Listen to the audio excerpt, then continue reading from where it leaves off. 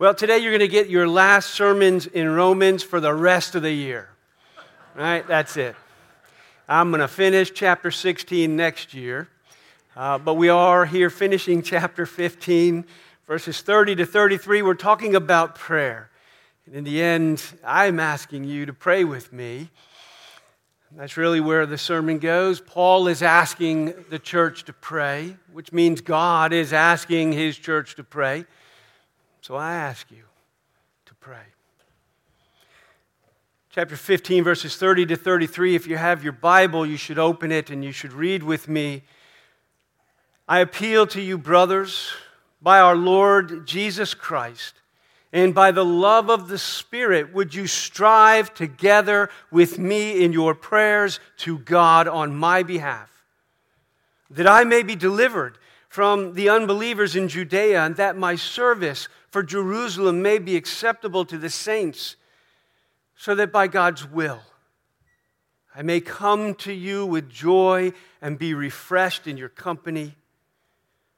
May the God of peace be with you all. Amen.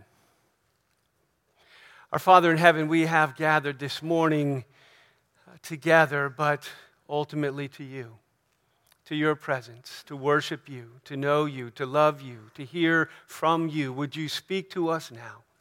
Even as you have prayed, would you give us ears to hear and eyes to see? I pray that our hearts and our minds would be captured by the desire and the imagination of the power of prayer, that our lives might be full of it, shaped by it, enriched by it.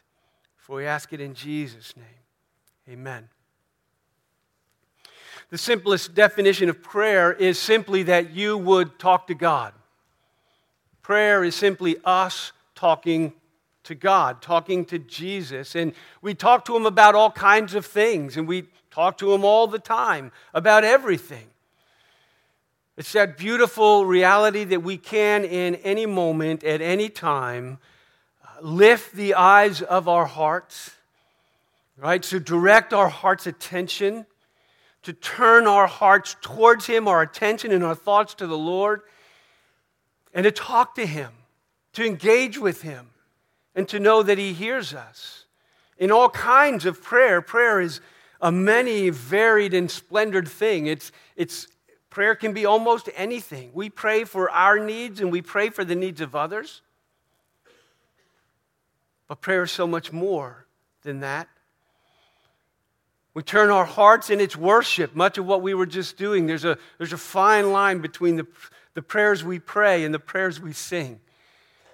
And the turning of our hearts, and that when we sing, we're not just singing songs, we're addressing the Lord and we're addressing His people together. It is worship, it's adoration, it's confession.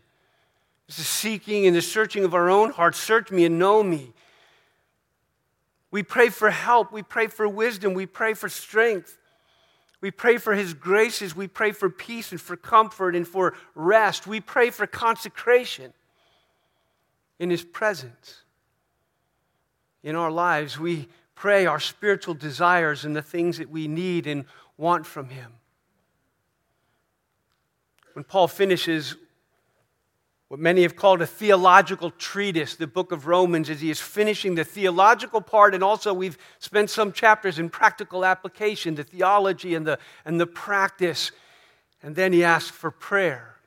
He turns his heart to prayer. As he looks ahead, we talked about this last week, as he looks ahead at his travel plans and his ministry plans and his missional desires and his desire for what God would do in his mission, as he looks ahead at all these things, he asks the church to pray.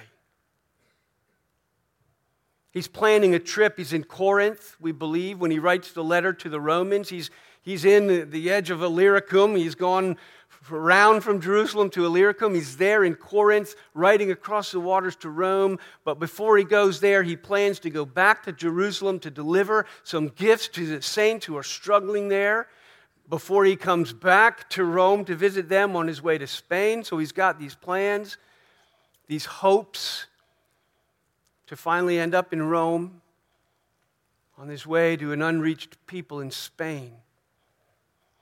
But in these verses, as he thinks about this, tells the church of his plans and then pleads with them to pray. What we get in these brief verses that I just read is the necessity of prayer, the power of prayer, the purpose of prayer, and a peace that comes through prayer. All but the end I've got alliterated, right? There's necessity, but there's the power and the purpose and the peace. And first we see the necessity. We see the necessity in several ways. We see the necessity of prayer because of who's asking us to pray. Right? And the strength, we see it also in the strength of his appeal for prayer. But also in the kind of prayer that he's asking for. Right? So first we see the necessity of prayer in who is asking for prayer. This is Paul, the apostle, who is asking for prayer. Right? He says he's the least of the apostles. Most of us would say he's the greatest of the apostles. Right? He's the chief of the apostles. He wrote 2/3 of the New Testament. Right? He has planted the church among the Gentiles throughout the world. He's probably the greatest missionary that ever lived. This is Paul pleading that the church would pray for him. He wants prayer. He needs prayer. He appeals to prayer. At least 6 times in his letters, and 2/3 of the New Testament are his letters, at least 6 times he asks the church to pray for him. When he writes to them, whatever else he's doing, he says, pray for me. 1 Thessalonians 5:25, he says, brothers, pray for us. 2 Corinthians 1:11, he says, you also must help us by your prayer. Right? And that says, even in that little verse, is something about the necessity and the power and the purpose of prayer. You must help us by your prayers. He prays in the end of Ephesians, if you remember, the whole armor of God, and he concludes the armor of God with pray for us, with all kinds of prayers all the time, that our mouths would be open, that grace would be given to us to speak, and he pleads that they would pray for the strength and success of his ministry. Paul the apostle. If Paul looks at his travel and his ministry and what's in front of him and what he wants God to do, if Paul looks at these things and he pleads for prayer, is there not a necessity for all of us to be praying? If Paul needs it so desperately that he's pleading with the church for it, should we not understand in ourselves the necessity to be in prayer? But second, we see the necessity of prayer because of the strength of Paul's appeal. Right? He doesn't just ask them to pray. Right? He appeals to the church. Right? Look at verse 30. He says, I appeal to you, brothers, my family, my siblings. Right? He has this sense of familial bond with them, and I appeal to you guys by the Lord Jesus Christ and by the love of the Spirit that you would strive together with me in your prayers. Right? The strength of his appeal. He doesn't just say, would you pray for me at this point, right? He calls in this, the strength of the bond that we have in Christ and the love that we share in the Spirit. He says, based on the Lord Jesus Christ as our common Lord, and on the Spirit as the one who pours out the common love. I appeal to you on these shared realities that you would please pray for me. Right? He's trying to use these things to spur them to pray for him.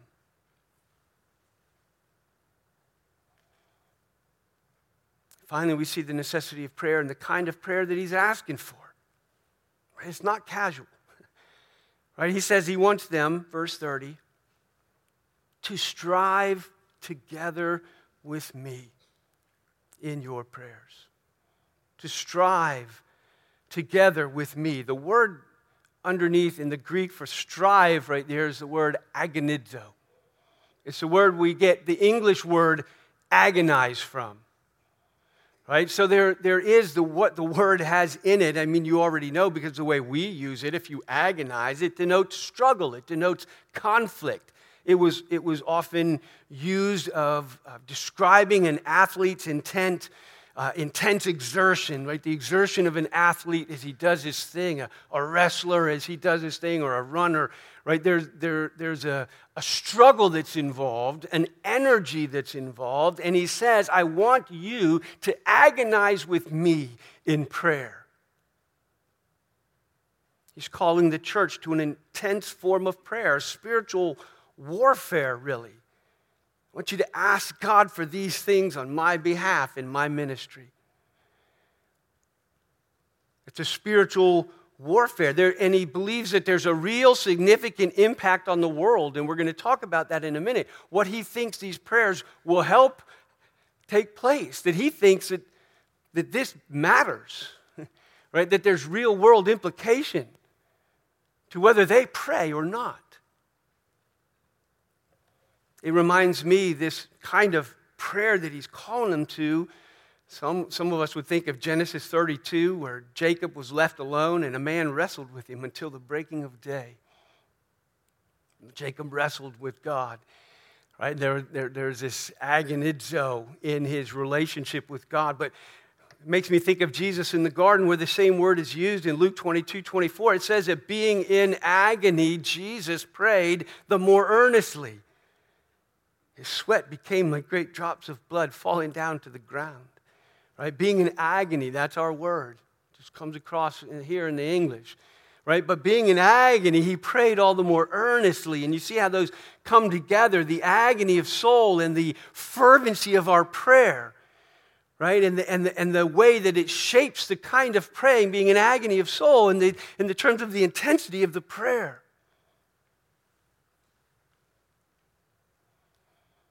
Colossians 4:12, he says, Epaphras, who is one of you, he's from Colossae. Epaphras, who is one of you, a servant of Christ Jesus, greets you.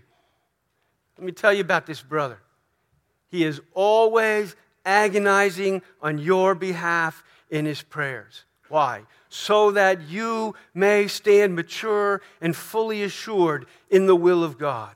Same word. Tied to prayer. He agonizes for you. He wrestles for you on your behalf. In his prayers, he is struggling for you, and he thinks it's going to have the real world implication, the real world effect of that you would stand mature and fully assured in the will of God. That God would answer that prayer in a real way in their lives. And that his struggling for them on their behalf matters. When Christians strive together in prayer, God works in us through his people. The Bible is so clear about this.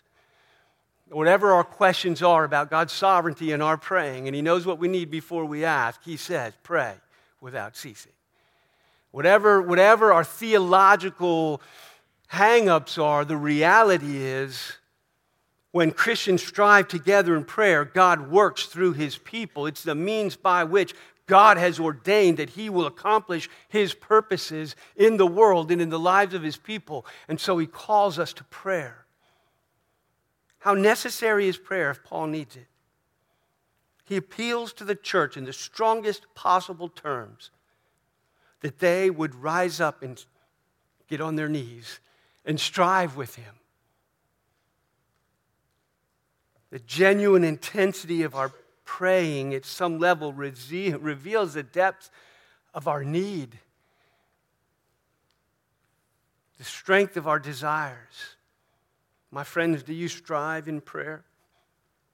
Do you need it like Paul, like Jesus, who agonized in the garden and asked his friends, will you pray with me? Will you watch with me these hours? We see the necessity of prayer coming through, but we should note the power of prayer, which for me is very simple in verse 30, but I want to say, when I say the power of prayer, I am referring to what prayer can accomplish and how it's accomplished, right? What it accomplished, but particularly how it is accomplished. Prayer is powerful. Prayer is powerful because God hears us. That's what makes it powerful. And so Paul, when he asks, I appeal to you, brothers, by the Lord Jesus Christ, by the love of the Spirit, would you strive together with me in your prayers to God.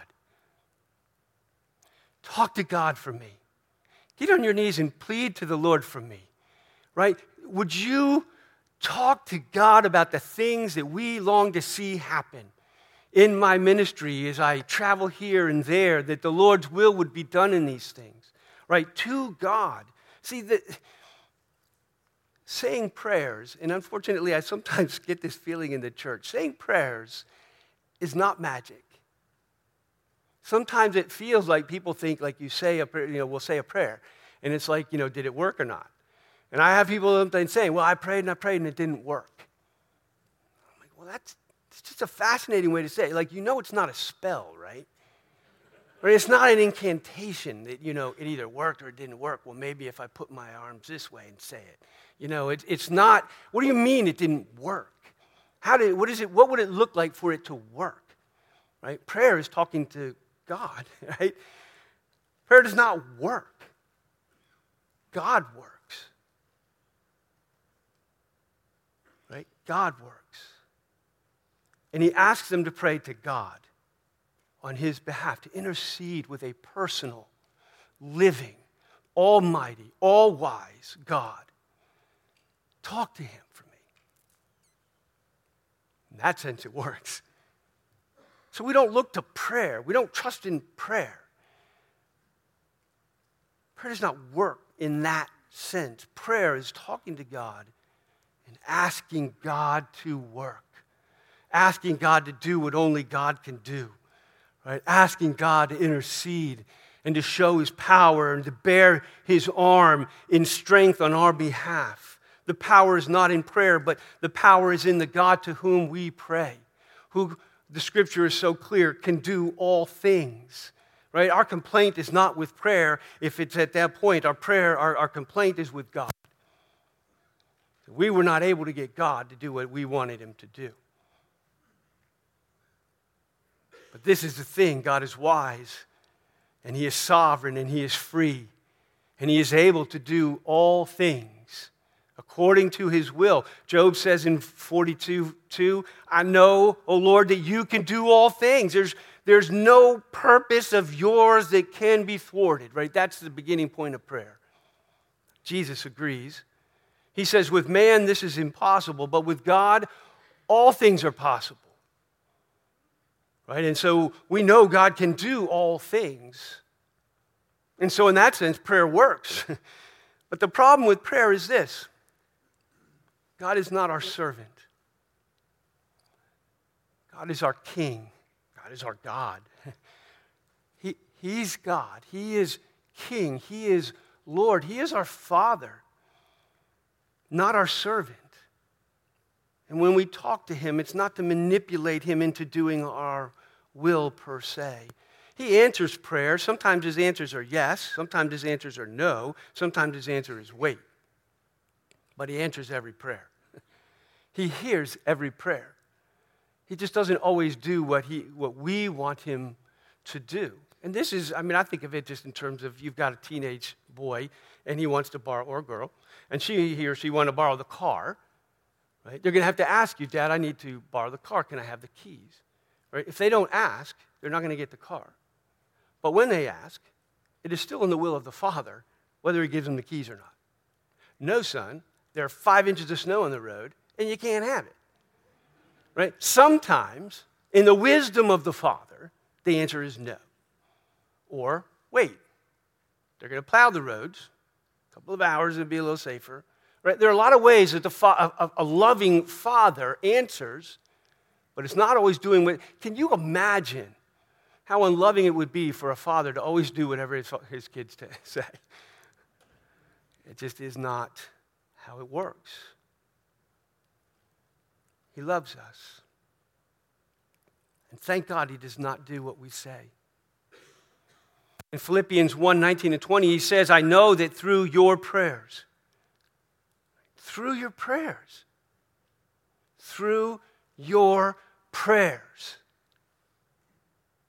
and the help of the Spirit of Jesus Christ in response to those prayers, that this is going to turn out for my deliverance, as it is my eager expectation and hope that I will not be at all ashamed, but with full courage, now as always, Christ is going to be honored in my body, whether by life or by death, whether I live or whether I die. This, if you will pray, I believe that this is going to be my deliverance, whether I live or die.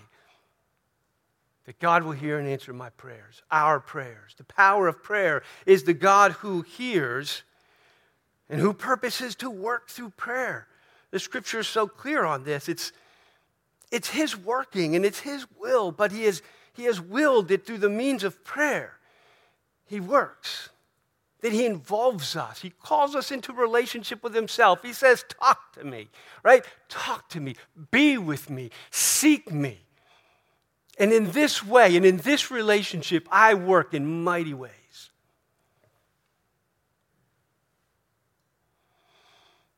Do you see that He says deliverance would come by life or by death? See, we think if we pray for life and we don't get it, it didn't work. But the Scripture is very clear that in those prayers, by life or by death, God is answering our prayers. And there's more at work here. We should also pray. I love what Paul says in that verse, that we should also pray whatever God's will is, life or death. He prays that I will not be ashamed in any way as I go through all of this, and that I will be full of courage as I go through all of this, and that Christ would be honored in my body, that is in my life and in my living and my response to all this, whether I live or die. Right? And that should be at the heart of our prayer too. Not just getting God to do what we want Him to do, which is life, but in the midst of it all, knowing that life is not always the answer, we would not be ashamed and full of courage. And Christ would be honored in us, however He answers our prayers. Colossians 1:11, he says, you also must help us by prayer. Why, Paul?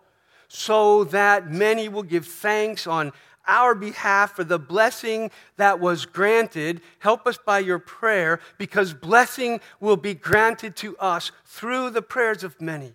And I just ask, and again for me and myself too, do we believe that God's blessing is granted in response to prayer? Paul believes it desperately and pleads for it. He says, help me. Strive with me. On my behalf, will you pray for me? Because God is able to do all things. And as I look at my life and I look at my plans, I need God to work. So we see the necessity of prayer and the power of prayer being the God to whom we pray, but we also see the purposes then in this. We've alluded to it along the way, but in verses 31 and 32, he says, well, in the end of 30, he says, strive together with me in your prayers to God on my behalf, so that,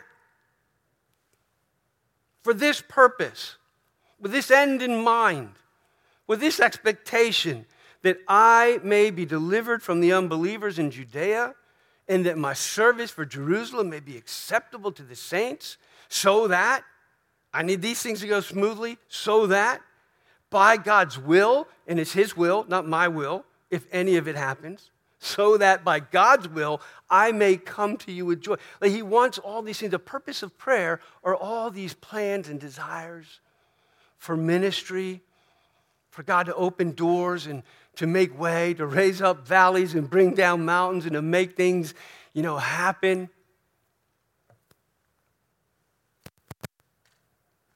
Now, the purpose of prayer, I want to say, includes profound relationship.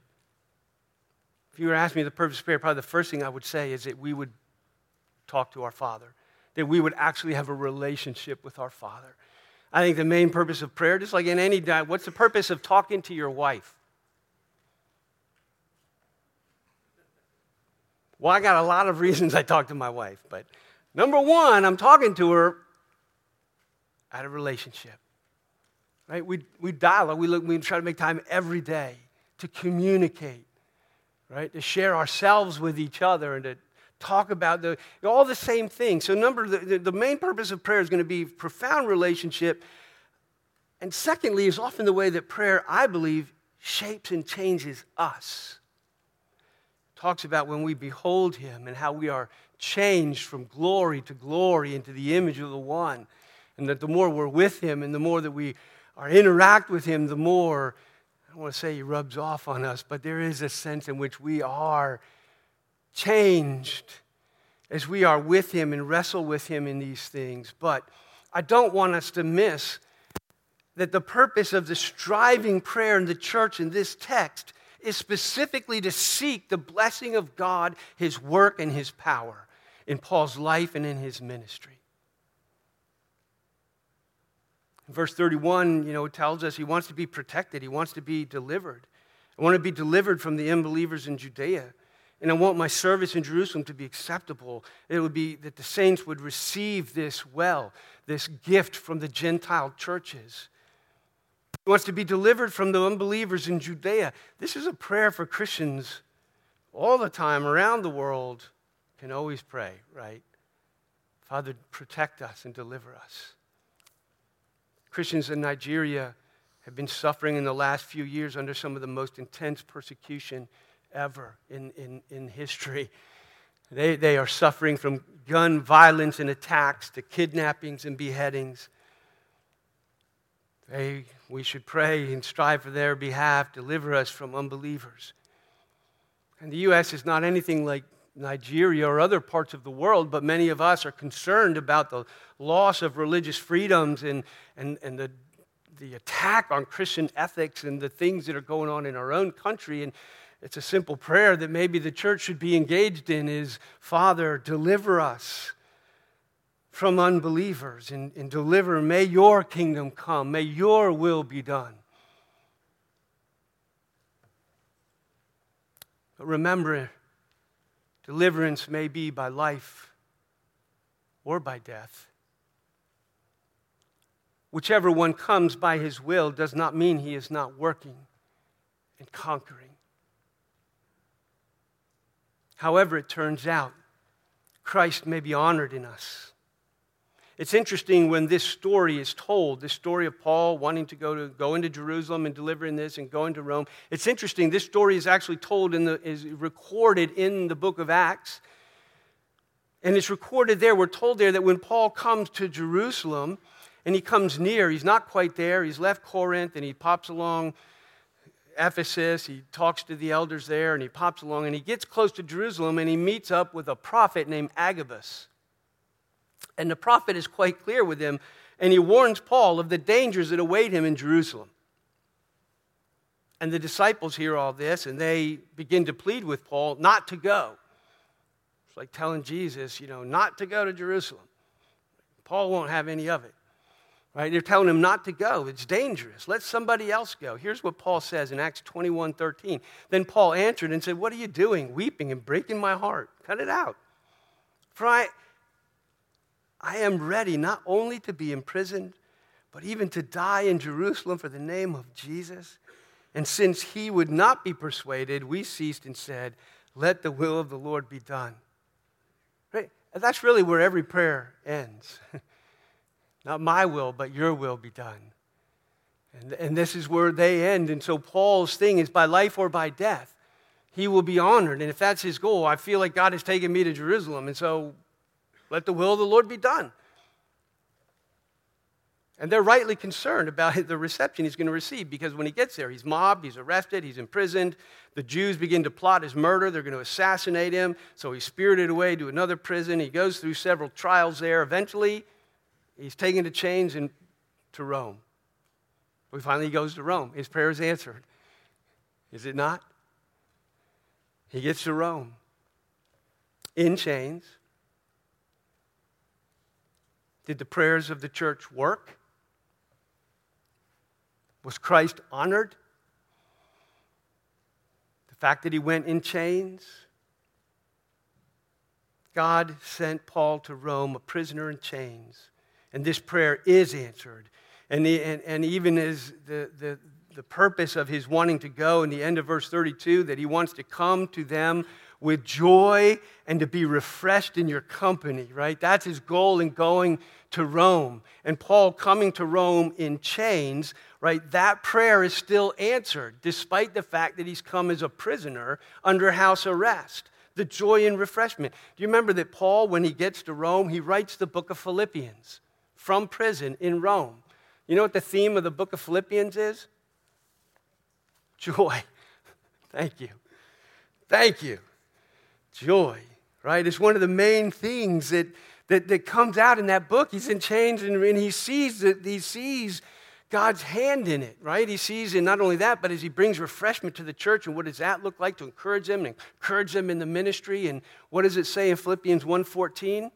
Most of the brothers, that is the Christians here in Rome, having become confident in the Lord by my imprisonment, are much more bold to speak the word without fear. Paul has come to Rome in chains. It was not the way that they expected it. It's not the way he expected it. Some of us would have said prayer didn't work. But here's Paul in Rome writing a letter of joy to the church in the midst of all this, and the church is encouraged and empowered. They're sharing the gospel. We're seeing conversions even in Caesar's household. The eyes of faith see a powerful hand of providence, even when prayer doesn't look, the answers to prayer doesn't look like we think. John Newton writes and he says, you know who has the key of all hearts and who can bring everything about. Do we? Do we know he has the key to all hearts and he can bring everything about? Wait upon him. And he will do your business. Right? This is Paul when he goes to Jerusalem, and the timing was all off. And it didn't go the way he wanted, but wait upon him. And he will do your business. His providence is wonderful in opening ways you didn't imagine, ways you didn't plan for, and removing difficulties. How would you have ever gotten into Caesar's household to share the gospel unless they were guarding you? And in removing difficulties in favor of those who trust him. So commit all your concerns to him with a single eye, and I would say we do that through prayer. So let me close where Paul closes with his benediction, right? With peace, right? This prayer to God. He says, and then may the God of peace be with you all. Which is his turn to pray. He's asked them to pray, and now he's praying. A benediction is a unique and powerful form of communication or prayer because it's a prayer to God, but it's spoken over the people and to the people. So I'm saying, may the God of peace be with you all. So I'm saying it to you, but really I'm asking God to do it. May he do it. May the God of peace be with each and every single one of you.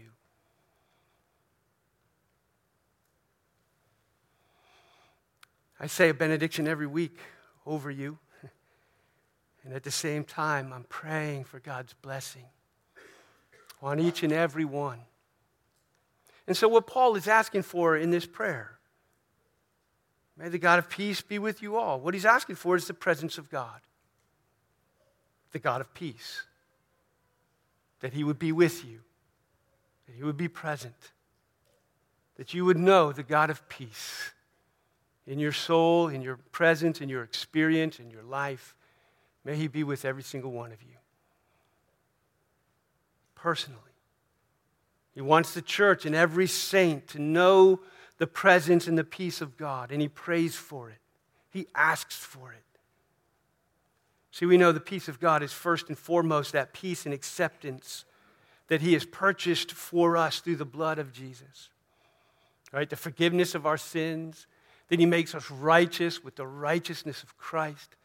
And so being forgiven and made righteous, that the God of peace can draw near and be with us. He can be Emmanuel, who we celebrate in his incarnation, to live the life we fail to live and to die the death that procures the forgiveness of our sins so that the God of peace could be with every one of us. Jesus did what he did so that we could pray this prayer, and God would answer it with his own presence, in his own peace, and his own grace. My friends, what do you think of prayer? Is it something that you have to do or you feel guilty about? Or is it full of the presence and the power and the purposes of God? Right? Is it the outpouring of our desires and our needs? Right? Is it seeking from him what he has to give, which is all things? My friend, our desires tend to be too weak, which is why our prayers are so feeble. Strong desires make for strong prayers. J.I. Packer says people who know their God are before anything else a people who pray. And the first point where their zeal and their energy for God's glory come into expression is in their prayers. And so we must learn to measure ourselves not by our knowledge of God and not by our gifts and our responsibilities of the church, but by how we pray. What goes on in our hearts? I think he is so right. Jesus goes again and again after our hearts. And may our hearts go out to God in earnest prayer. And so I ask you, will you strive with me? Will you strive for me? It's a difficult season, many of you know, in terms of losing my mom. And we have a couple of weeks. I'm doing her service, and I would beg for you to pray for our family in these couple of weeks. They are difficult weeks. Pray for me, strive with me, but also for God's presence and his blessing and his power in the life of our church and what God is doing here. I praise God. We did a capital campaign, and you probably know it is pretty darn close to $1 million, $970,000. Praise be to God. We have as confidence as we move forward. We just signed off on the construction documents with the designer and hired a contractor. So you know we're moving forward as an update, but would you strive with me in prayer? We hope to start building in March or April. Pray for this process. Pray for God's provision. Pray for all these things, what he's doing in the life of the church. We're full this morning. It's beautiful, and half the kids already left, and we're full. You know, praise God. And what God is doing here. Will you strive with me in terms of pray for your pastors and for your leaders and for our ministries and for each of us. May the God of peace be with you all. Everyone, pray with me. Father in heaven, we thank you that you are a God who not only speaks, but who listens, who hears. Oh, may you write deeply on our souls the privilege we have to do what we are doing now, which is to turn our hearts to you and to talk to the God of the universe, our Father, through Jesus Christ, and to know that you hear, to know that you care, that when we lift our eyes to you, we see a friendly face looking back, that in Christ you have loved us and accepted us, and you are at work in our lives. Oh, would you teach us about prayer? Deliver us from the guilt of all the silliness that we handle when we think about it, and lead our hearts into a genuine experience of a God who hears. For we ask it in Jesus' name. Amen.